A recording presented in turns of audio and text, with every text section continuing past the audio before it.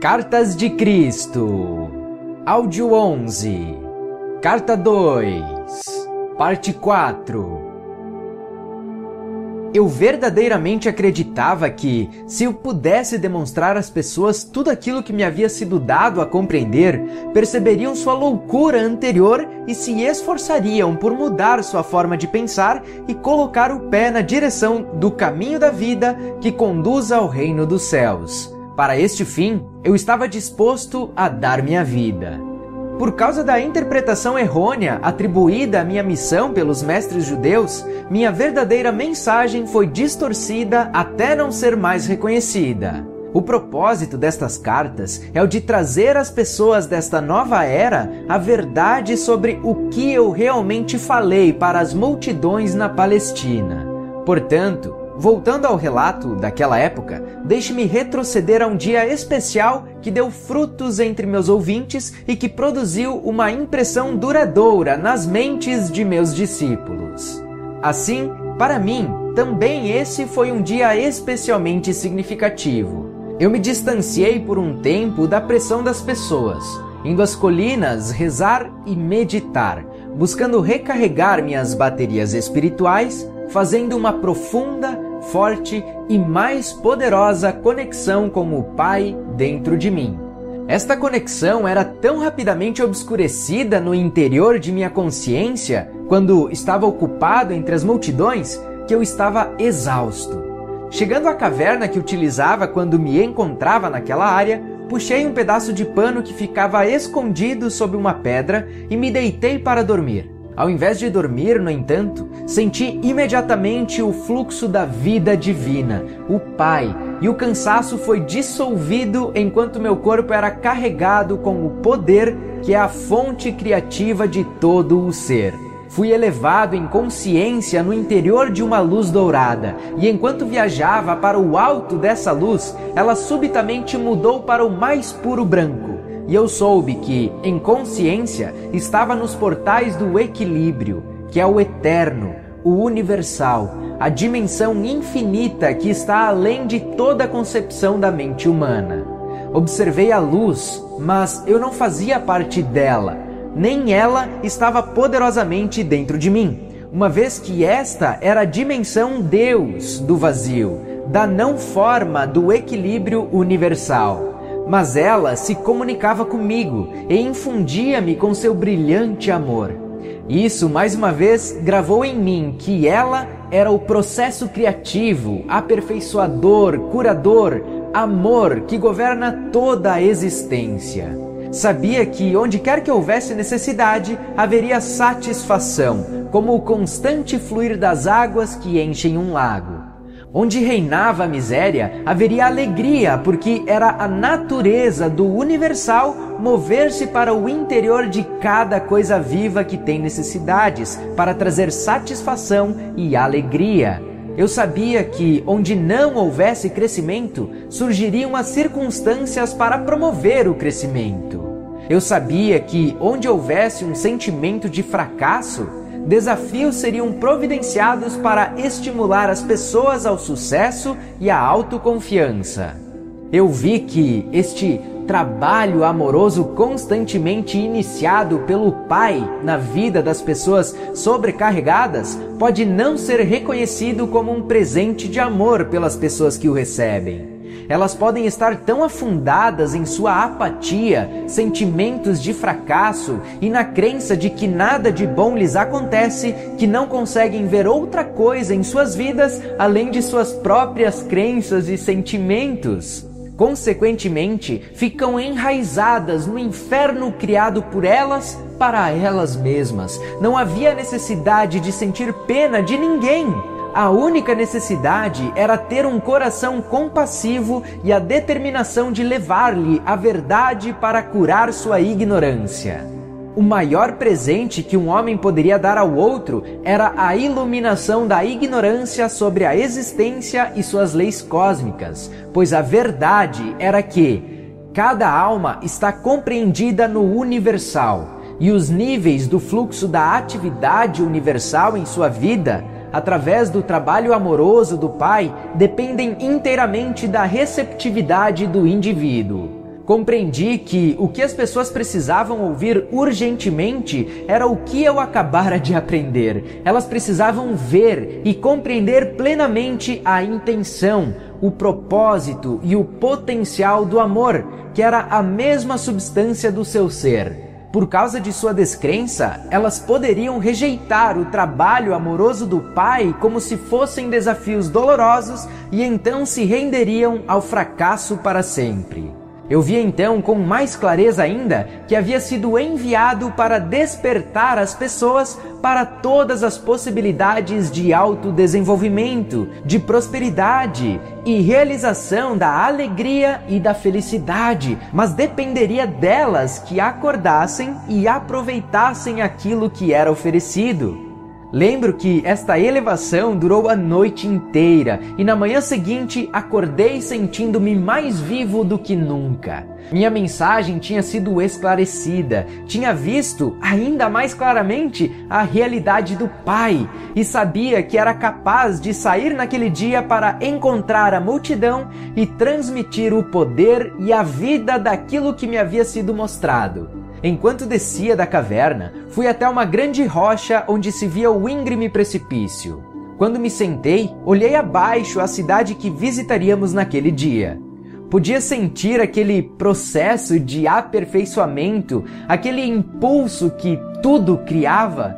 O Pai surgindo em mim e ansiava por compartilhar aquilo com os demais, antes que os problemas da vida diária o encobrissem, e isso perdesse o poder e a força motriz no interior de minha consciência humana. Meus discípulos se juntaram a mim um pouco depois. Ao chegarmos à cidade, eles orientaram as multidões para que se dirigissem para um terreno inclinado além das casas. Em pé, sobre uma grande rocha no meio deles, comecei a falar. Descobri que a paixão, a alegria, o desejo, a veemência e a convicção vertiam espontaneamente nas palavras que pronunciava. Vocês estão extremamente cansados e pressionados. Suas tarefas se tornam mais pesadas à medida que envelhecem. O estômago fica vazio com frequência, suas roupas estão poídas. As pessoas irritam vocês e sentem que não há fim para os problemas e aflição de espírito. Mas esta não é a verdade referente às suas existências. Suas vidas foram destinadas a ser muito diferentes. Se pudessem ver além dos seus sentimentos, se pudessem elevar suas mentes para fazer contato com o Pai dentro de vocês, poderiam ver e saber qual deveria ser o estado de suas existências.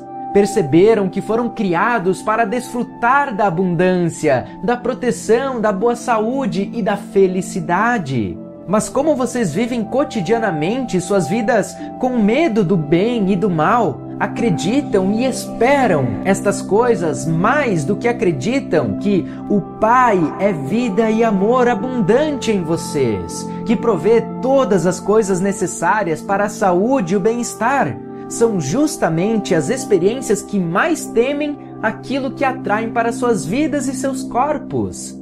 São as suas crenças a respeito do bem e do mal que obscurecem, turvam tudo o que o Pai tem reservado para vocês, se acreditarem no Pai Amor. Vocês julgam o seu hoje e esperam do seu amanhã o mesmo que experimentaram no passado.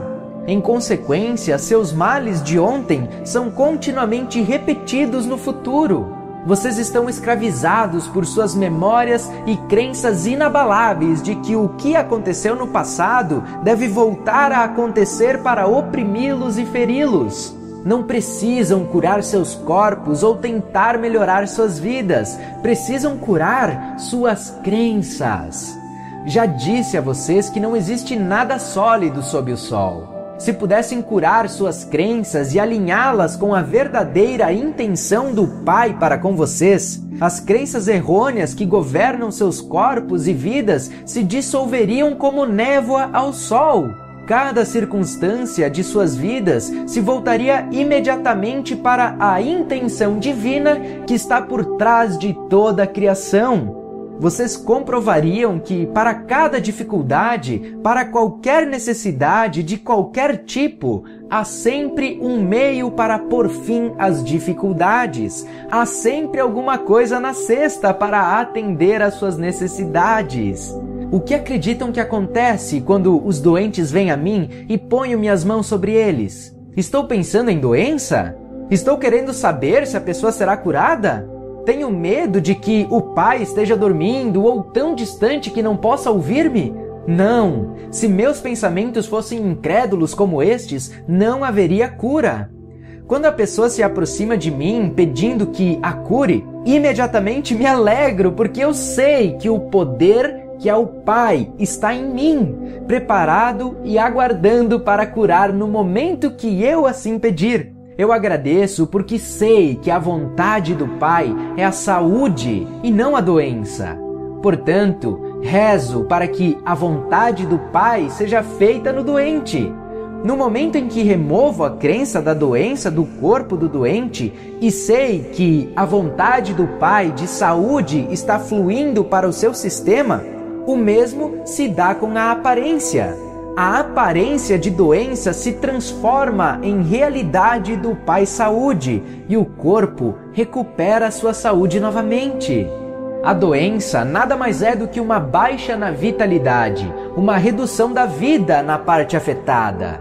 Restaure o Pai Vida na verdadeira intenção e no plano do seu sistema, e o sistema inteiro funcionará como deveria. Foi dito que Deus manda enfermidades, pragas, penúrias e destruição às nações quando não obedecem às suas leis. Foi dito que vocês mesmos são castigados por um Deus irado por causa dos pecados que cometeram. O que é o castigo, senão a maldade sob o disfarce de bondade? Eu digo a vocês que o mal não vem de Deus. Como pode Deus estar nas duas partes, no bem e no mal? É apenas em suas mentes que vocês concebem o bem e o mal. É apenas em seus corações que pensam e sentem desta forma. Estes pensamentos e sentimentos não têm nada a ver com o verdadeiro Deus, que é o Pai dentro de vocês, que traz todo o bem se assim acreditarem. É a crença no bem e no mal que há em seus corações que traz para vocês a doença. Na realidade, vocês vivem no reino dos céus que está em vocês e são governados pelo Pai. Porém, porque acreditam nos castigos de Deus, porque acreditam que somente os sacrifícios no templo os salvarão, porque acreditam que são herdeiros da doença, da pobreza e da miséria, vocês criam com suas mentes as mesmas coisas que não desejam. Não se sintam abatidos, alegrem-se, sejam felizes e saibam que aqueles que passam necessidades, longe de ser castigados e abandonados por Deus, ainda que tenham pecado, são verdadeiramente abençoados. O homem que não tem nada é rico no poder do Pai, se escutá-lo, confiar nele e viver nele. Quando seus estômagos estão satisfeitos, quando seus corpos conhecem o bem-estar e suas mentes e corações estão confortáveis, vocês não têm necessidades urgentes de que o Pai torne-se ativo em vocês para satisfazer suas necessidades. Vocês acreditam que seus próprios pensamentos e mãos satisfazem facilmente suas necessidades, de forma que quando falam de Deus, podem apenas falar sobre o que ouvem por outros. Vocês mesmos não têm nenhuma experiência direta de Deus. Considerem os ricos. Estão mergulhados, confinados, atolados em suas próprias riquezas. Eles levantam de manhã e se ocupam de seus assuntos diários, sem nada saber a respeito do poder do Pai que está neles. Ocupam-se com os pensamentos que aumentarão suas riquezas e reforçarão seu eu. Eles dão ordens que sobrecarregam aqueles que os servem e vivem suas vidas de acordo com suas próprias escolhas. Por isso, eles desenham sua vida limitada a partir de seu limitado pensamento humano que surge de suas mentes e corações corporais.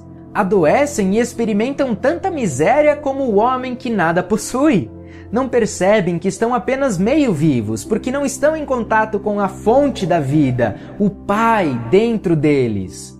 Tampouco eles veem que muitas das coisas boas que surgem em suas vidas não são de sua própria invenção, mas sim do trabalho amoroso do Pai, escondido neles. Os líderes religiosos estão à vontade em suas próprias e confortáveis posições de autoridade.